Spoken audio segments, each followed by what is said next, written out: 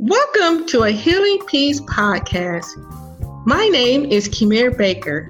I am an overcomer, writer, speaker, and God enthusiast. I am fueled by helping women achieve their emotional healing so that they can live the abundant life God has for them.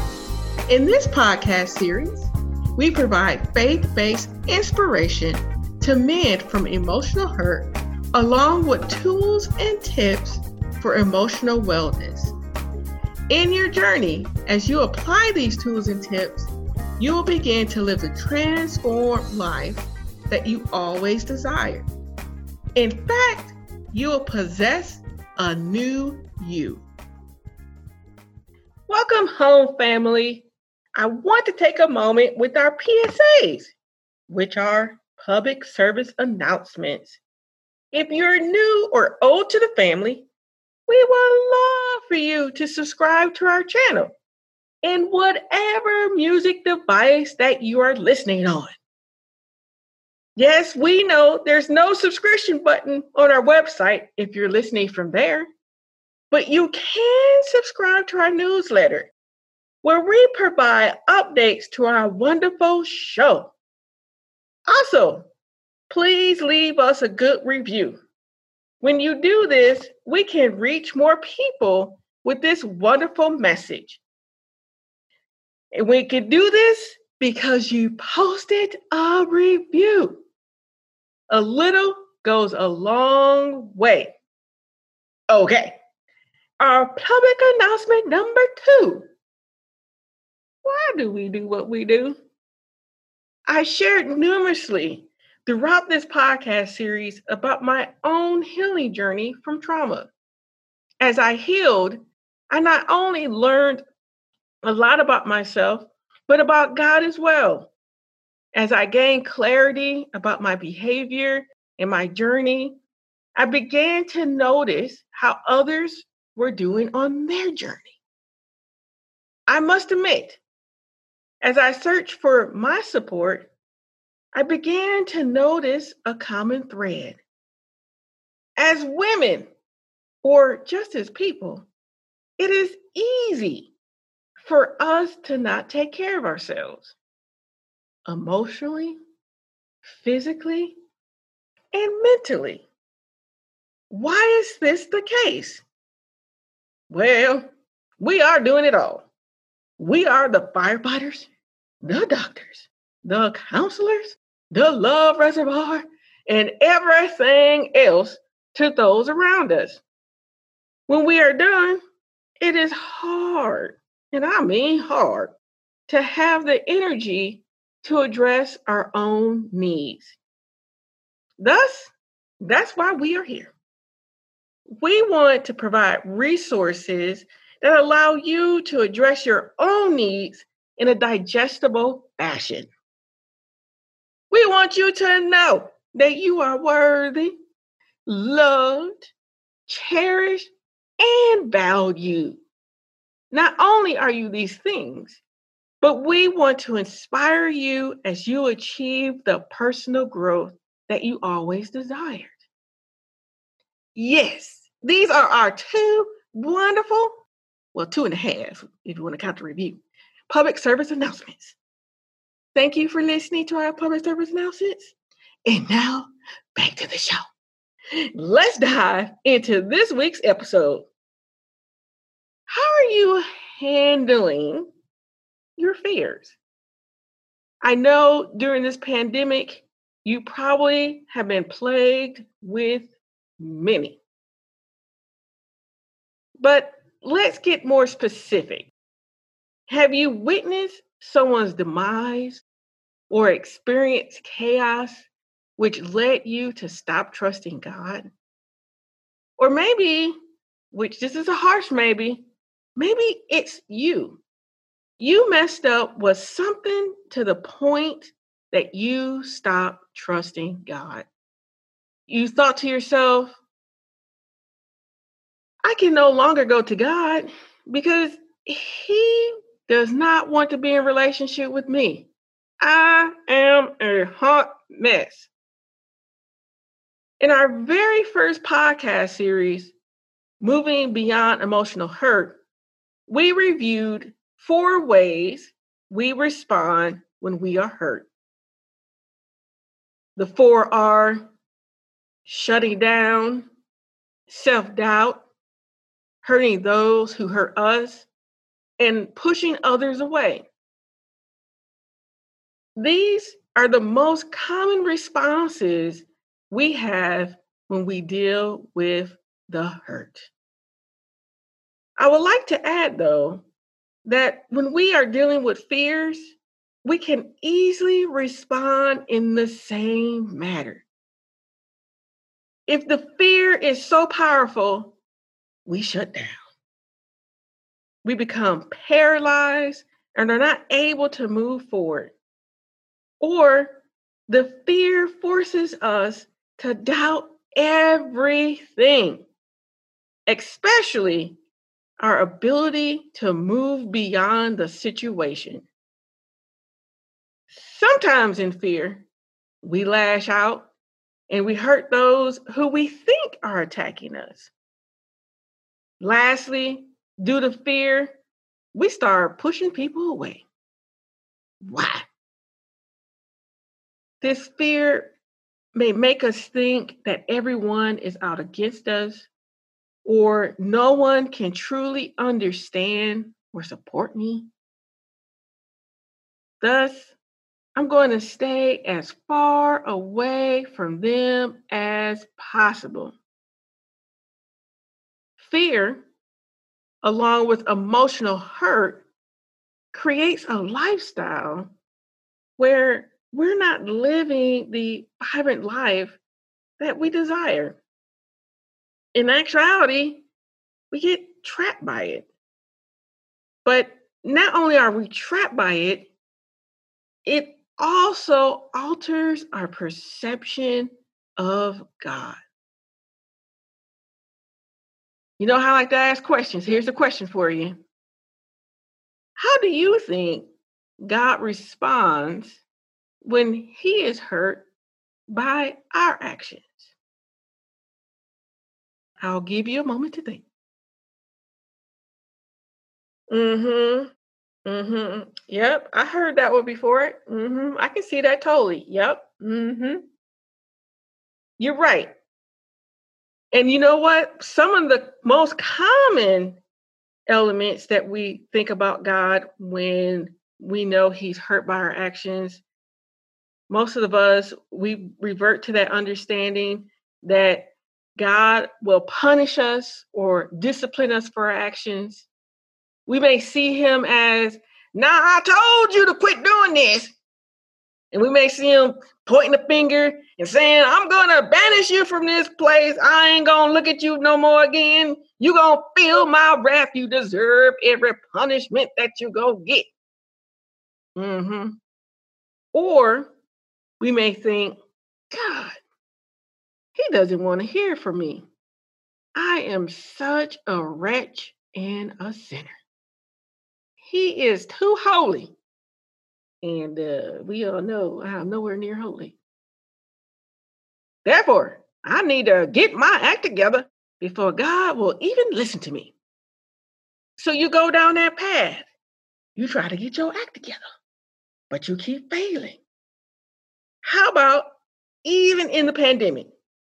In our previous podcast episodes, 20 and 22 of this series, we spoke to professional counselor Bev. And she talked about how in this season of this pandemic, most of us have reverted back to old behaviors of pornography, overeating, addictions, all because we are seeking comfort and we're trying to understand, but we're understanding in the wrong thing. Can I just say, that ain't being human? But I want to go back a little bit. Yes, God does not want us to hurt ourselves. And he definitely doesn't want us to do sinful things. And yes, he does discipline us. But while he is disciplining, He is also healing, loving, and caring for us. The prophet Hosea speaks about this in Hosea 11. Hosea reveals God loving and calling for his people. Instead of running to God, the people ran in the complete opposite direction. I'm going to give you a visual. I'm going to give you a picture of this. It's just like you're watching the race. I don't know how you guys are, but I do love me the Summer Olympics when they're doing their track and field. I love the track and field. And in any race, at the finish line, the top runners win a prize. Now, not all of them win a medal, especially in Olympics. You want that gold. Not everybody gets that gold. But their prize is knowing that they completed the race. People in the stands, they watch with great excitement. They cheering on their best runner or their best sportsman. But what about this? You're in the stands, you spent your good money, you at the Olympics, you excited, you got your little banner, and while you are up there with your banner, your best runner, they starting to run, and then all of a sudden, while they were running, the person stops, turns around, and runs in the complete opposite direction. While you're watching, you're like, what in the world? You look on in confusion and concern. Those on the opposing teams, now they probably start laughing at the runner. And I can picture this now on social media. Could you imagine they having like a little blip with a person running? And they're probably like, hey, you guys, we have something funny for you. The runner is running in the opposite direction. That video will go viral. You know it would. So many people be laughing, pointing finger, all those things at the runner. Why? Because he went in the opposite direction. But I'll tell you this, we are actually that runner. Instead of running towards God, we run in the complete opposite direction. Unlike the people who are laughing, God is the person who is looking at us in concern and confusion. He's like, wait, do they not know if they run to me, that I will give them an incredible prize? Yes, the race might be long and hard, but if they keep their heads up and continue to look at me, they will finish the race. In fact, while they were training for the race, I was their trainer. I taught them how to pump their arms. I taught them about pace. I took them by the arm and gave them what they needed to win the race. Not only did God do this, but in his training, he healed every element. I meant to say ailment. Trust, tough word. Ailment. He healed every ailment. And that's Hosea 11:3. When we sprained our ankle or had muscle pains, it was God healing us so that we could complete the race. Hosea 11:4 provides more detail to this relationship with God. That God leads us with the bonds of love. He removes our barriers and comes to us to provide our needs. God is at the finish line waiting for us as the trainer. And just like the person in the stand, here is God looking at us in confusion. Why? We are running in the opposite direction. After the race, what do you think the trainer will do? Let's think about examples of some parents with their kids in sports. And you know what? It don't actually have to be sports. It can be parents with kids who really want them to achieve and do a lot of great things. It could be playing an instrument, it could be homework, just parents wanting their kids to succeed. But what happens with those overly devoted parents? They begin to yell at their kids when they're not successful. When the kids drop the ball or stops playing hard, the yelling comes, the resentment comes. And you know what? We've seen these people, we've heard these stories, but that's not God. In Hosea 11:9-10, Hosea describes God wanting to save the runner, to get us on the right path again.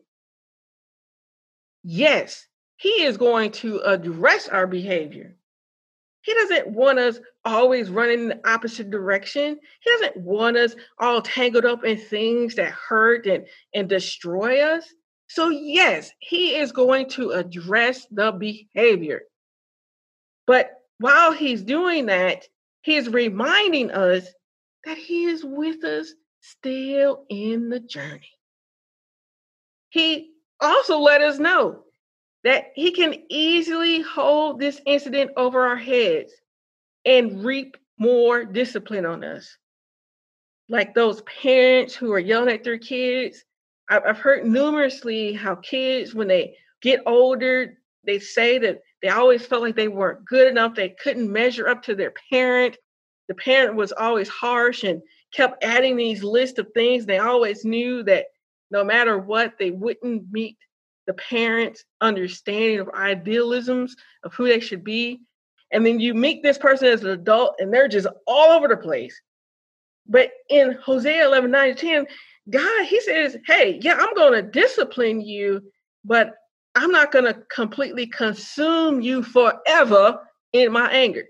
I'm not going to be that earthly father where you always have this stuff holding over your head. Instead, he holds back. He said, I'm not going to destroy you over and over again because you decided to run the other way. He says, again, I am not like your earthly fathers. But dog on it, I want you to run towards me and finish the race. As we continue through this pandemic in life, we have our own lanes that represent our journeys. In our lane, our fears and our decisions want to lead us in the opposite direction of God's finish line. As you're on your journey, remember that God is your trainer. He will teach you all that you need to win the race. He will also provide for your every need. He will heal you on the journey. Yes, he will become frustrated, confused, and concerned when you run away from him. And the frustration is valid because he's been training you. So he knows what you are capable of. He knows what you can get through. He's the one who taught you how to pump your arms and keep your pace, keep on running. So he knows that you have it within you to complete your journey. But I'll tell you what, though, when you disregard his training and do whatever you want rather than implementing his principles, implementing the principles that he provided so you can win the race, it's not a good thing. But in that, the call is don't disregard his training. Do implement the principles. But as you're on this journey, remember that God is not like us. He wants to remain your trainer, even when you mess up. But we have to get back in our lane. Lift our heads, look intently into his eyes, and run towards him to finish the race. Not once do we see a God shutting down, being doubtful of who he is, hurting you, or pushing you away.